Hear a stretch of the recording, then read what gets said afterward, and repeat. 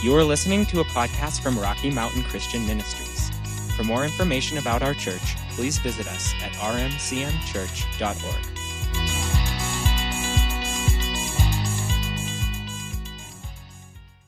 You can go ahead and turn over to Philippians chapter 3. We'll get there in a few minutes. You know, most of you know that we're in the midst of a series. See what this did. I always have to look these days. We're in the midst of a series called Staying on Course. There it is.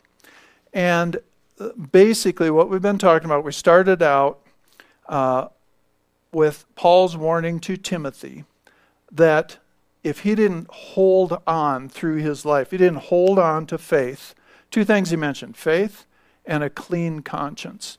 Meaning, I need to keep building my faith toward God, number one. I need to guard that through my life. And secondly, I need to watch over my heart so that I don't get involved in corrupt motivations. My conscience doesn't get seared. I don't ignore what the Holy Spirit is saying in me or my conscience might be saying in me. And he said, if you don't hold on to those things, if you're not intentional about that, your faith can become, he used the word shipwrecked, okay?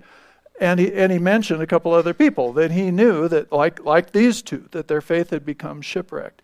And again, that word shipwrecked means that our faith, our trust in God, our walk with the Lord, runs aground on something, either that comes up on the inside of us or that comes from the outside, but we just crash into it, get hung up, and never get free, never move off of that, and eventually are destroyed. We lose our faith in God through that. And it's a reality that people can go that way. And you know, I've experienced it. I love watching people grow in the Lord, and that's where our focus is. But I mean, I've been doing this long enough that I've watched some people just literally crash and eventually turn away from the Lord, which is astonishing to me. It's always astonishing to me because I walked with those people for years, you know, and they were doing great, you know, but then something happened in their life. So Paul gave this warning to Timothy, and we looked at that, and then this is our about our fourth week, I guess, in this series. I want you to really focus in on this. Last week, those of you who were here last week, we talked about this word perseverance, because the Scripture tells us that we need, doesn't just say it's a nice thing, it says we need perseverance in order to run the full course. It's the terms, you know, the biblical term, run the full course of our race, live our whole life out in faith toward God. It said we need perseverance. We looked at two passages. I'll just read them to you real quickly. Hebrews chapter 10, verse 36 says, "For you have need." This isn't an option. You have need of steadfast patience and endurance, so that you may perform and fully accomplish the will of God, and thus receive and carry away and enjoy to the full what is promised. And then in Hebrews chapter 12, verse 1, it said, let us run with patience, right? Run with patient endurance and steady active persistence the appointed course of the race that is set before us. So both of those phrases that we find in those passages come from the same the same Greek word. And we looked at it last week. I'm just going to read this, even a more full definition actually than what I gave you last week, of this Greek word, hupomene, which is translated patience or endurance or perseverance. It really means the clearest understanding of it. It comes with our English word perseverance. It's not just enduring. It's not just sitting back and getting through something. It is pushing through. It is pushing forward. Okay, and I'm going to give you that definition again, but as we do that, remember what we said last week, that the early church discovered, after they gave their lives to Jesus and they started experiencing all this persecution, horrible things, beyond anything that we consider or experience, they found this quality, this trait rising up on the inside of them, this perseverance, this ability to not just endure, but do it while praising God, to endure terrible persecution and pressure from the outside. And they coined this term, hupomene, and they named this quality hupomene. It's really not even found in the Old Testament. It is a grace. It is something it's a gift. It is an ability that God gives us. And so the good news, as we say, we need perseverance and we need to run our race with perseverance. As we look at those things, here's the good news. God has given it to us. It is a free gift. It is one of his grace gifts, something that is an ability, that is a divine ability working in us that enables us to do stuff we could never do in our own strength or emotions or person. And so we have this. You may never have experienced this, but I'm telling you, it's in there, okay? It's in there. And if we just, like every other gift God gives, everything that he gives by grace, we access or we operate in by faith. So we have to put that trust out there. When something comes up in my life, this grace is going to rise up in me, and I'm going to be able to endure, to persevere, to push through. All right? So here's what this word means. I'm just going to give you this. It comes from Trench's synonyms in the New Testament, and it's just their definition of this word, separating it from other words that we translate as patience. This word always speaks of the grace, the free gift of divine ability to do what we could not do, the grace to endure under pressure, opposition, or affliction. So there's an endurance to it. Endure under pressure, opposition, or affliction. All right? Trench, actually, it's Trench's synonyms. His name is Trench. Says, in this noble word, I love that, there is always found a background of courage. It means to endure courageously as opposed to fleeing in fear. Okay? It's the opposite of this word would be fleeing in fear. It is not merely endurance or passive patience, but perseverance. It is the brave patience with which the Christian, listen to this is going to be important today, contends against the various hindrances, persecutions, and temptations that befall him in the conflict with the inward and outward world. Okay, we all have an inward world, right? And there's the outward world. This quality of perseverance contends against the things that would come against us. Okay, the hindrances to our faith, the hindrances to walking strong with God. It contends against. It's not sitting on its tail on the sidelines. It is not the kind of patience we usually think of where it's like, okay, I'll just be patient. I'll try and go through this. That's one thing. That's not what this is. This rises up in us and contends against. So this is not describing a passive theology or a passive Christianity that sits back and said, well, if God wants it to happen, it'll just happen. That's a very popular idea in Christianity that is not upheld by the Bible. And I know I say that, I know every time I say that, it really pushes against some people because we've been raised, a lot of us are raised with that idea that godliness means just being able to go through whatever, nothing, you wouldn't want to resist anything. There are all kinds of things that come up in us. There are all kinds of attitudes or thoughts or emotions. We know that God hasn't given us a spirit of fear, right? And so when fear tries to come into our life, it's there to try and rob us of faith. When anger comes up on the inside of us, says, man's anger doesn't bring about the righteous life that God wants, right? We need to resist those things. There are many things in our inward life that are not godly. They're not of God. They're not what he wants for us. And if we allow them to grow and develop, I talk so often about unforgiveness, offense, holding grudges against people. It will destroy you.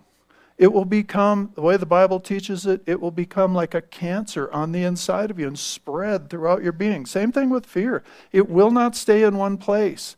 You can't have fear living in one room in your house. You can't make an apartment for it and rent that out to fear, but it's just that one room. The rest, not fear, you don't get to come into any of the rest. It won't do it.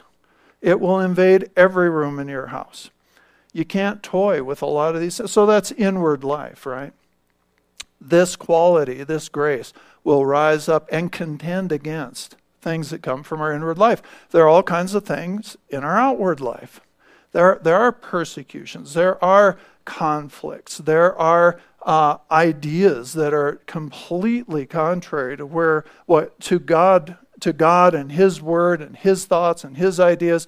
We're surrounded by them in our culture. These people were surrounded by them just as much, if not more, than we are in our culture. But we do have an awful lot of messages coming at us every day. We probably do have more messages than any generation that's ever lived.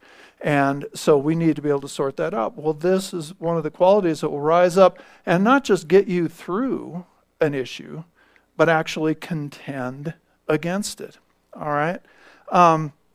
So let's just leave it there. That's enough. I think you get the idea. So a couple of weeks ago, we looked at Philippians chapter 3. Did you find that yet? All right. We're going to go back and we need to launch for the rest of this series. I want to just talk to us about 5 things that all of us experience, that if we don't handle them and deal with them, have the ability to shipwreck our faith. If they're just let run wild in our life, they will shipwreck our faith. All right? But I want to launch from here because of some of the things we read a couple of weeks ago that Paul said here. Now, he started out, we're going to start here in verse 12 reading, but the previous verses, if you'll remember, Paul talked about his former life before he came to Christ. He talked about his education. He talked about all these things that he said would be a profit to him. His position in society, the education that he had, the people he was hanging out with. He was rising very quickly as a young man in his society to a very high position. And he said, all those things were valuable. They had a profit to them. They would have been profitable to me. But I have come to realize, and the terminology he used was in comparison to knowing Christ, all those things, he calls them a loss. The word means something of value that compared to something else we would just throw overboard. If this thing over here, even though it has value, is going to hinder the most important thing in my life, I will throw it overboard. All right? I will get rid of it. It's something, in fact, in one place he called those things, I've come to view them as dung. Okay, so this is a comparative statement between that and knowing Christ, the things that would have lifted him up in society compared to knowing Christ.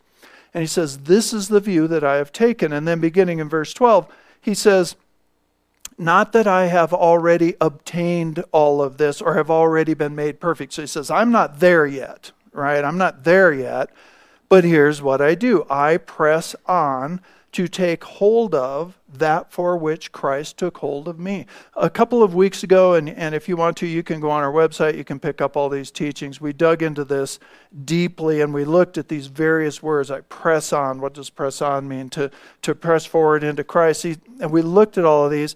And let me just give you the phrase. Those verses could be translated, I am pursuing with all my strength in order to capture, apprehend, and take hold of and make my own everything for which Christ took hold of me.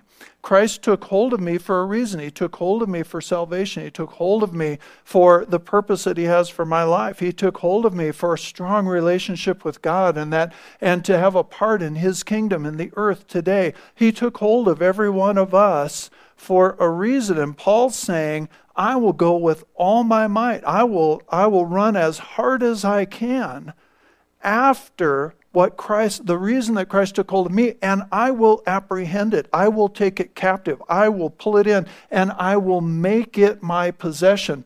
None of that, I think you would agree, is passive language. That is not sitting on the sidelines and hoping God drops something in your lap. He's saying, you know what? Christ took hold of me for a reason. I'm going to put all my energy into pursuing after and taking hold of that. Not passive language at all. But I want to say about this today, those verses, they don't describe Paul's singular activity in life. Okay? They do describe Paul's singular motivation in everything he does. They don't describe when he says, I'm going to pursue as hard as I can to take hold of everything Jesus. It doesn't mean Paul sat by the river and read his scrolls and prayed and never did anything in life. And the reason I'm saying this is because sometimes people exempt themselves from this and say, those kind of verses, those are for preachers, because all you do is sit around and read your Bible all day. Well, number one, that's not true, okay? But that's not what Paul did either. Paul had a job for a lot of his ministry. There were places they went for years at a time where he was a tent maker. He had a job. He worked with his hands. He raised up churches. He raised up leaders. Their travel in those days was very difficult. The guy was busy, let alone spending all the time in prison and beatings and shipwrecks and all the other stuff he went through. I want you to understand, he's not saying, this is all I do every day. He's saying, this is my motivation in everything I do every day. Does that make sense to you? So whatever's going on in your life and whatever your job is or the family you're raising or your marriage or your whatever the point is, in whatever we're doing and whatever we're involved in, the motivation is, I am pressing into the Lord and going to take hold of everything he has for me. That's the motivation that's underneath. Does that make sense to you? Okay.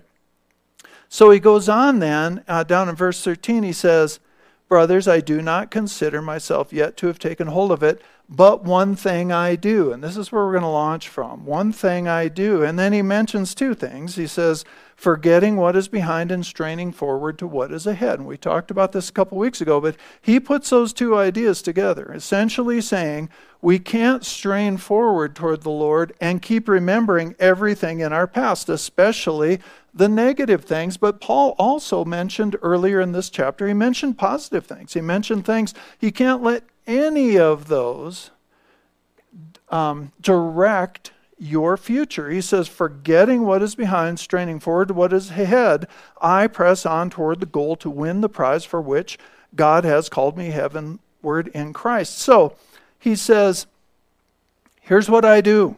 Here's how I do this. I'm forgetting what is behind. I'm forgetting my past. That is the truth. It's a truth we want to grab, but it's also an easy statement to make and a hard one to live. It makes for great preaching. I love preaching from these verses. But it's hard to live. We all have a past. Paul had a past. We all have a past. There are good things in our past. There are bad things in our past. And listen, he's saying, here's what I do, guys. I'm forgetting what is behind. Well, he just listed a bunch of his past. So it obviously doesn't mean I can no longer remember. Now, I'm finding more and more of this happening in my life, but Paul wasn't saying I can no longer remember what happened in the past. What he is saying is I am disarming my past.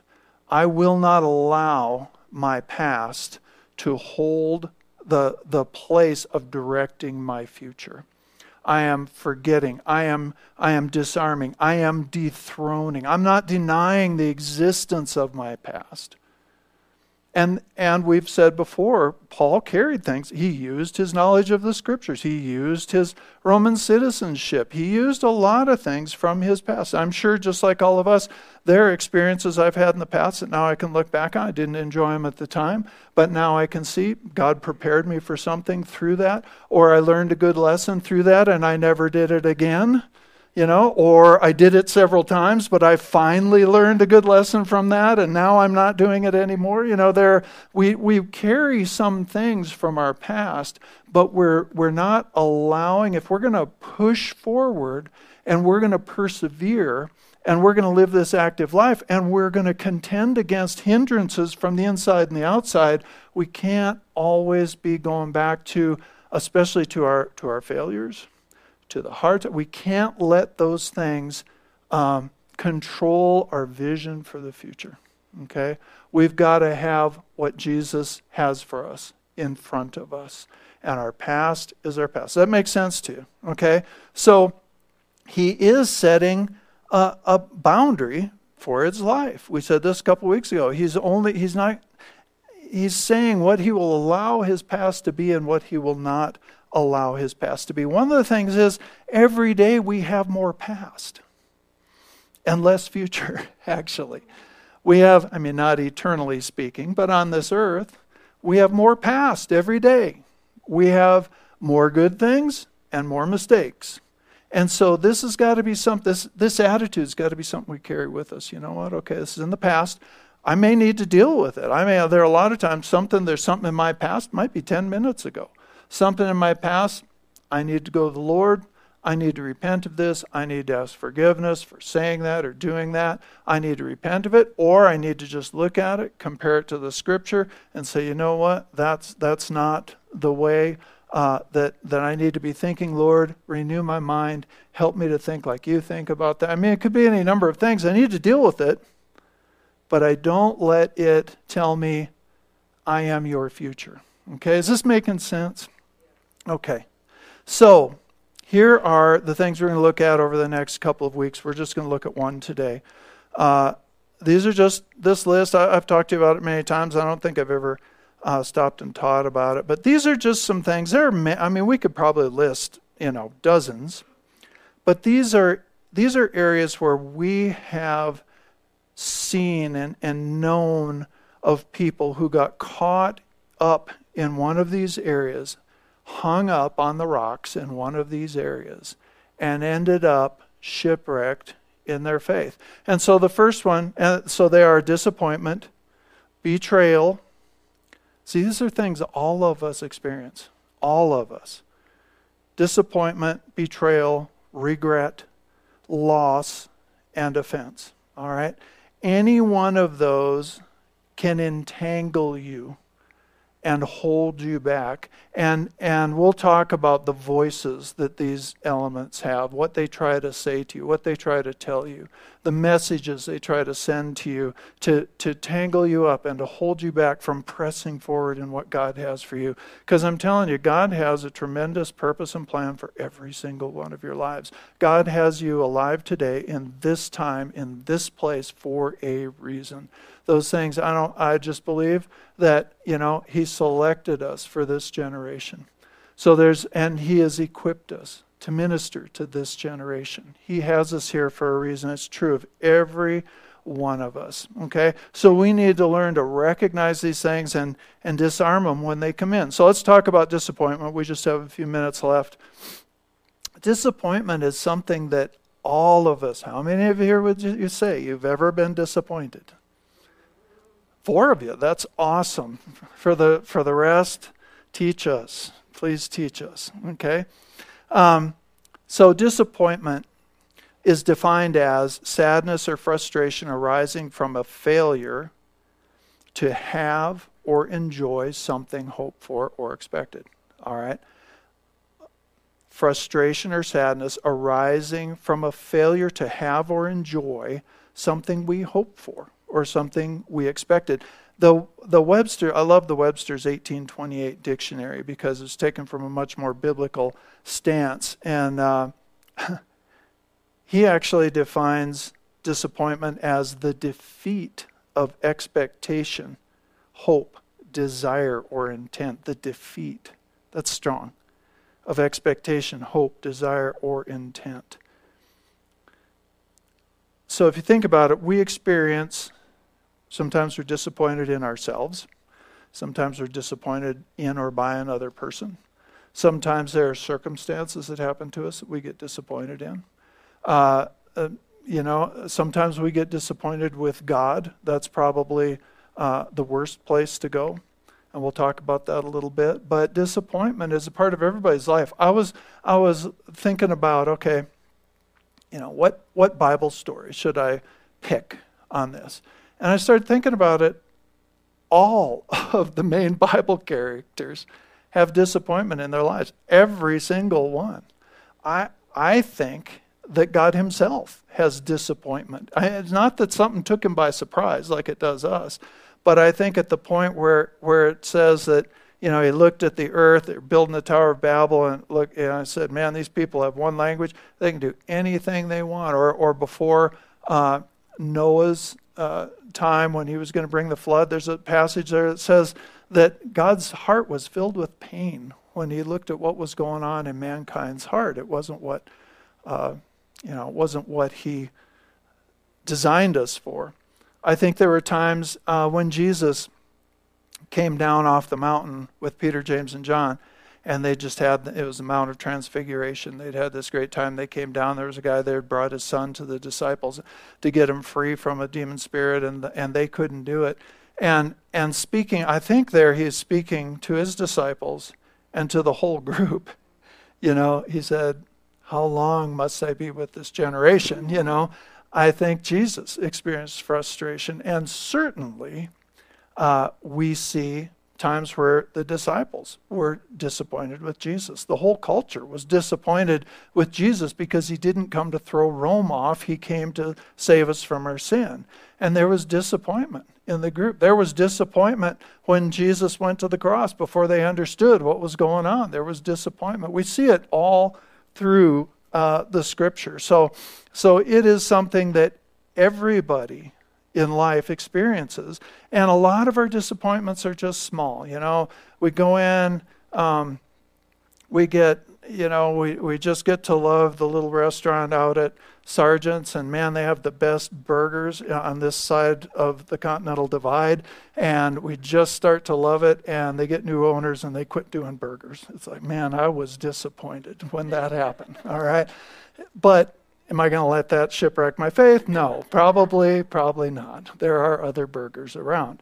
Burgers are important, but, there's all kinds of little disappointments in life. Oh, I thought this was going to be like this, and it's not. But there are bigger disappointments in life. There are, especially when it starts entering into relationships. And here's the thing.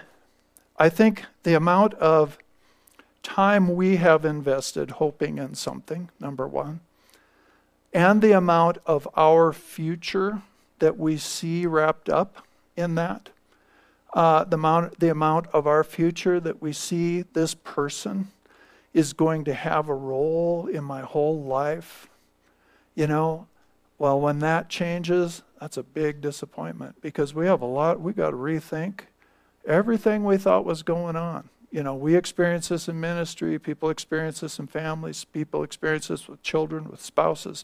There are some disappointments that can really take hold of your heart, and many of us have experienced those too. But so you can think, somebody says they're going to do something, they don't do it, or a business opportunity that you think is going to be the answer to some things you've hoped for, and then that fails. There are all kinds of places where we're expecting a certain outcome. Sometimes we've prayed, we're expecting a certain outcome on a certain timetable, and it doesn't happen on that timetable, and we experience disappointment. And we just read those definitions. What it does is try to destroy our ability to hope or to expect again. That's where it will go if we let it go. And we know the scripture tells us that faith is the substance of things that we hope for. We know that hope is incredibly important. In fact, you can turn there if you like. I don't have this on your screen. Proverbs chapter 13, verse 12. Either that or write it down. This is such an important verse. Proverbs 13:12, it says, hope deferred makes the heart sick, right? But when a desire is fulfilled, it's a tree of life. So we see this contrast there. When hope is deferred, that term hope in the Hebrew, I'd never seen this before. In the Hebrew, we know that in the Greek it means confident expectation of good coming from God. That's what hope is. Remember, hope in the Bible is never just kind of wishing, like we use the term in English, oh, I hope this will happen, but we don't really think it's going to. That's how we use it in English. In the Bible, it means a confident expectation, a vision. It's directing our life because we are so confident that this thing's going to come to pass. In the Hebrew, hope was seen as the spring from which the desire for life flows. The spring from which the desire for life flows. In other words, if you don't have any hope, you're going to end up with no desire for life. Some of you have been there. Some of you have felt that, or you've been on the edge of it. Some of you have been right in the middle of it for some time. When something you had hoped in was taken away, sometimes we don't want to live anymore. I mean, it's that important. And to get back to a point where not only do we want to live, we have a motivation to live, we have a motivation to press forward, and we're forgetting, we're dethroning that disappointment in our life so that we can move forward. That can be a big process. In every one of these areas, there is a grief process that needs to happen. And it's true with disappointment. Not over burgers, okay? But you know what I'm saying. When there's a big disappointment comes into your life, there's a little bit of a grief process with the burgers. But not as big as some of the things, that we experience in life. When somebody we've really put a lot of investment in is either taken from us or leaves us. And you can see how these hook together. Many times disappointment comes from loss, okay? Or disappointment is connected to betrayal. These, we're going to tear them apart for study purposes. But these things flow together in life, all right? But disappointment, hope deferred, hope is that spring from which a desire for life flows. And being deferred means long delayed or eroded over time. Okay, so hope can just be eroded over time, or there's this big lag time. We've been hoping for this. We've had our faith out for this for a long time, and it hasn't happened. We thought it would have happened by now. We can become disappointed. Okay? Hope deferred makes the heart sick. That word sick is a process. It's that type of sickness. It's a process by which something is weakened to the point of failure. And when it's used of sickness, it means a wasting type disease. Okay? So again, there's a time element to it. And that's what it's saying is when our hope is deferred, it makes the heart sick. We get disappointed. It's a type of sickness of heart that we need to allow the Lord to lift us out of. So let's look at this. So the voices of disappointment, okay?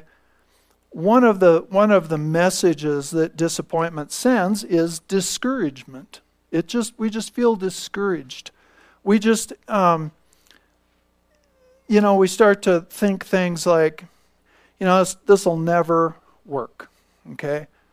I can't make this work. It'll never work. I'll never get ahead, all right? I'm destined to fail. I'm destined to be alone.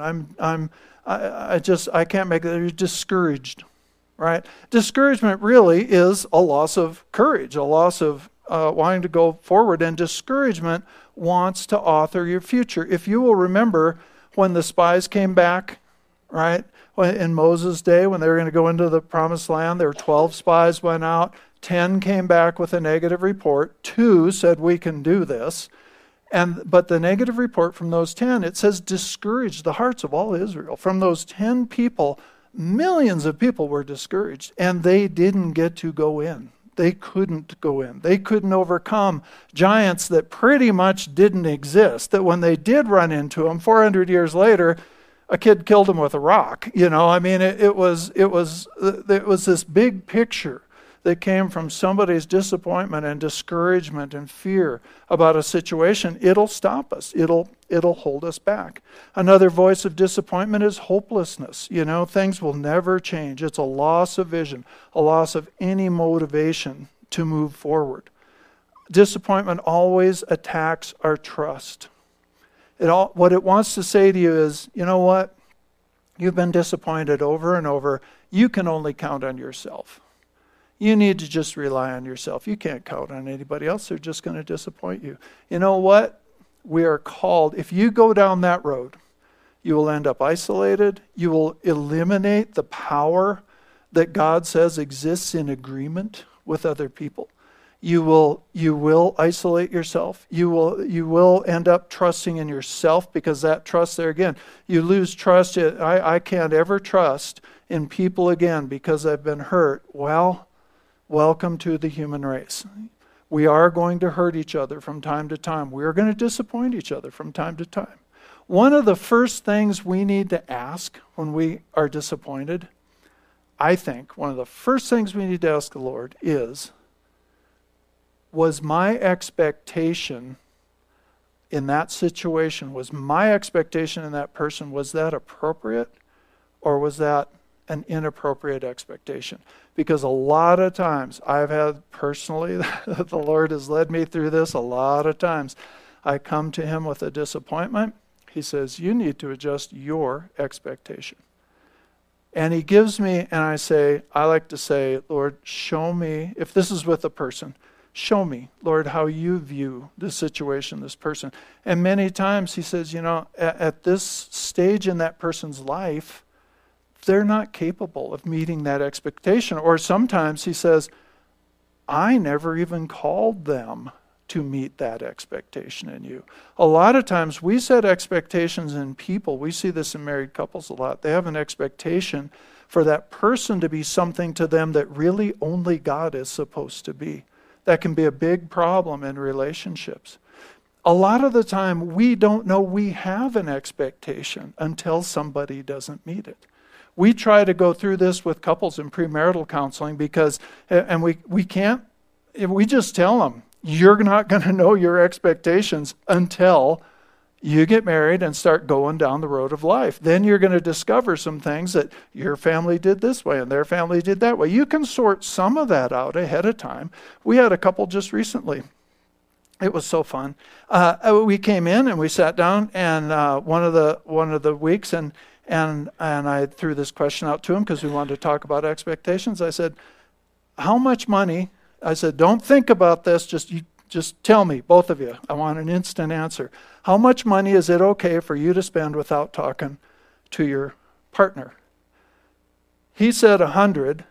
No, he said 20. And she said 100. And so it was like, we don't know who that was. So anyway, it was hilarious. And we all laughed about it. But it's like, those are the kind of things that can become big problems when our expectations aren't met. And a lot of times we don't even know we have them until we get into it. And so we have to learn that a lot of times our expectations aren't what they should be. And we got to let God correct that in us. That doesn't mean that nobody should ever, we shouldn't have any standards. We shouldn't expect anything of anybody. I'm not saying that at all. I'm just saying sometimes our expectations are out of line. And so I think that's something we've got to let the Lord speak into. We've got to give each other room to grow, okay? Let me just dive into this because we've really only got a couple minutes left. Go over to John chapter 11 with me, and we'll just look at one Bible example here of this. John chapter 11, we're going to start in verse 20. This is a story of Martha and Mary coming to Jesus after Lazarus died. And you remember, Lazarus and Martha and Mary were friends of Jesus. And Jesus was somewhere else when Lazarus got sick and he died. And both of those girls were disappointed with Jesus. And they expressed that, and he let them express that to him. It was interesting to me when he came to the edge of town where they were staying after Lazarus had died, and he didn't go in. He obviously knew that both of them would be experiencing this disappointment with Jesus. And let me just say this. Anytime we're disappointed with God, the God who gave his son for us, the God who, we just read a whole list of things during communion, the God who is always for us, the God who has given us all things, the God who is a God of abundance, laid down his life for us so we could have a relationship with him. When we're disappointed with him, guess who needs to change? Guess who has a wrong perspective, okay, in that. So Jesus obviously knew they were disappointed with him, and he didn't rush in to make it right, but he did welcome them to come ask their questions. Okay? He didn't feel, I don't think he had any personal need to try and get their affection back. He just wanted the best for them. So he didn't rush into town and say, "Oh, Mary and Martha, I'm so sorry that you're disappointed in me." But he stopped outside of town, and they got up and came to him one at a time. So in verse 20 it says, here, let me switch out of the Amplified. Verse 20, it says, "When Martha heard that Jesus was coming, she went out to meet him, but Mary stayed at home. 'Lord,' Martha said to Jesus, 'if you had been here, my brother would not have died.'" So there it is. "Lord, if you'd have done the right thing, my brother wouldn't have died." She was disappointed. But she also expresses faith here. She says, "But I know that even now God will give you whatever you ask." Jesus said to her, "Your brother will rise again." So he's instilling hope back into her. He's addressing hope. And Martha answered, "I know he'll rise again in the resurrection at the last day." And so Jesus says, so notice, first he gives her a promise, your brother will rise again. And through that promise, he brings hope. Now we come down to verse 25, and he starts to tell her who he is. I think this is a pattern we can draw from. When we're disappointed, we need to go back to the promises of God, and we need to go back and let the Holy Spirit remind us of who he is and what he has done. So in verse 25, Jesus says, "I am the resurrection and the life. He who believes in me will live even though he dies, and whoever lives and believes in me will never die. Do you believe this?" She says, "Yes, Lord." She told him, "I believe that you are the Christ, the Son of the living God, who has come into the world." And after she had said this, she went back and called her sister Mary aside. "The teacher is here," she said, "and is asking for you." And when Mary, it's interesting, he was asking for her, but he didn't go find her. He let her come to him. When Mary heard this, she got up quickly and went to him. Now Jesus had not yet entered the village, but was still at the place where Martha had met him. When the Jews who had been with Mary in the house, comforting her, notice how quickly she got up, went out. They followed her, supposing she was going to the tomb. When Mary reached the place where Jesus was and saw him, she fell at his feet and said, "Lord, if you had been here, my brother would not have died." And the story goes on. Of course, ultimately, he does raise Lazarus from the dead. But those girls, you can tell, they both said the exact same words. They had been rehearsing this, probably had been talking about it. I mean, how often do you suppose that conversation came up in the previous few days? Well, Lazarus, man, if Jesus was just here, why isn't Jesus here? And they both had this running on the inside of them, that if you'd been here, my brother wouldn't have died.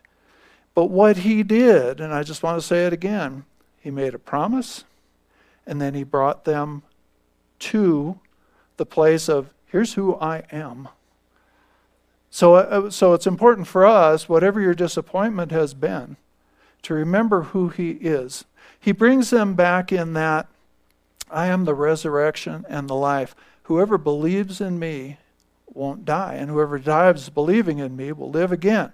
All right? He brings them back to an eternal perspective. He lifts their eyes out of my brother died and puts their eyes back on eternity, back on who Jesus is and what he has provided. And I think that pattern, the promises of God, the nature of God, soaking yourself in that, and getting your eyes back on an eternal perspective is what we need to defeat disappointment.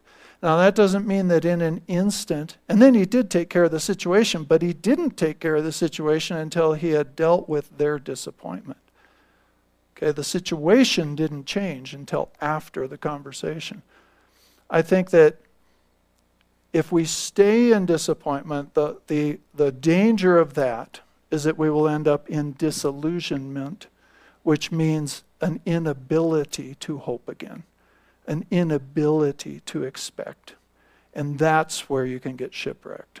That's where you can stay there for your whole life. Again, depending on the size of the disappointment, what you had invested in it, there many times needs to be a grieving process.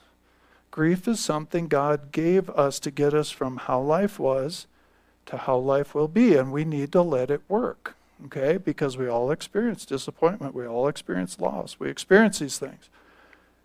But we need to go to him. Those girls went out to him.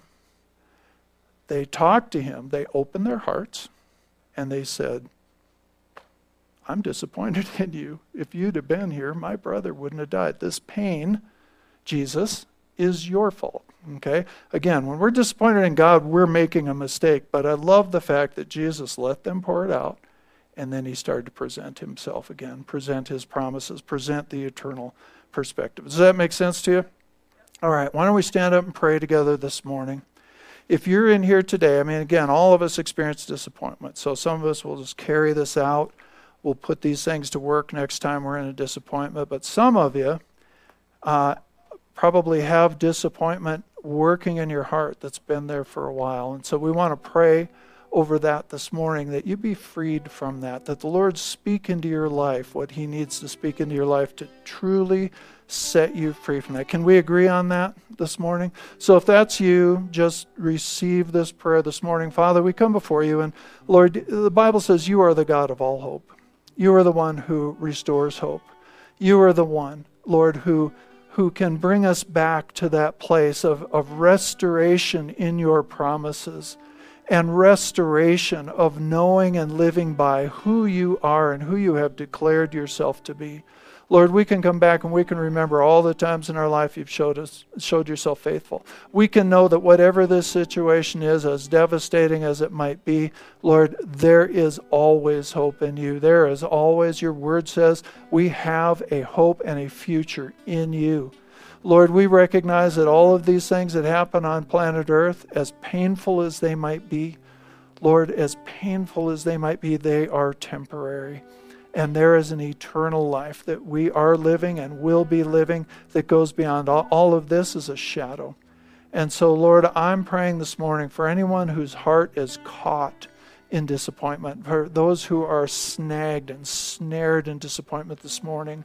We come together as your family and we agree together, Lord, that snare, that disappointment, that hold be broken over their life in the name of Jesus. And that your word begin to breathe and speak into their hearts again, Lord, that you present yourself to them, Lord, as the resurrection and the life, the one who there is always life beyond the disappointment with you. There is always a new dawn coming, no matter how dark it is today. And so, Lord, we speak that and we choose, Lord, to take hold of that truth, to take possession, to chase after it and take possession of the fact that there is always a new day dawning in you. You are both the Alpha and the Omega at the same time. At every ending, you have a beginning.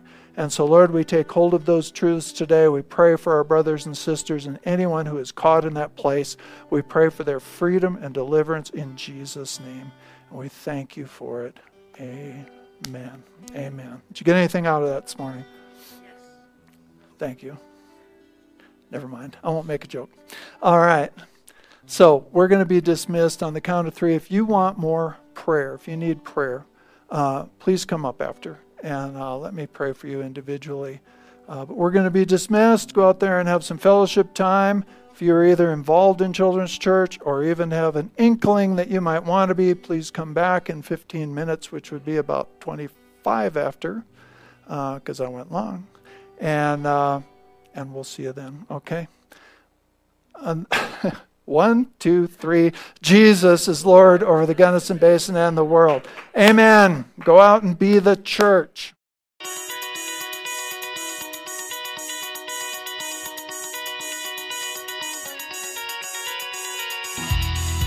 Thank you for listening to this message from Rocky Mountain Christian Ministries in Gunnison, Colorado. We hope you will visit us at rmcmchurch.org, like our Facebook page, or subscribe to our messages on YouTube.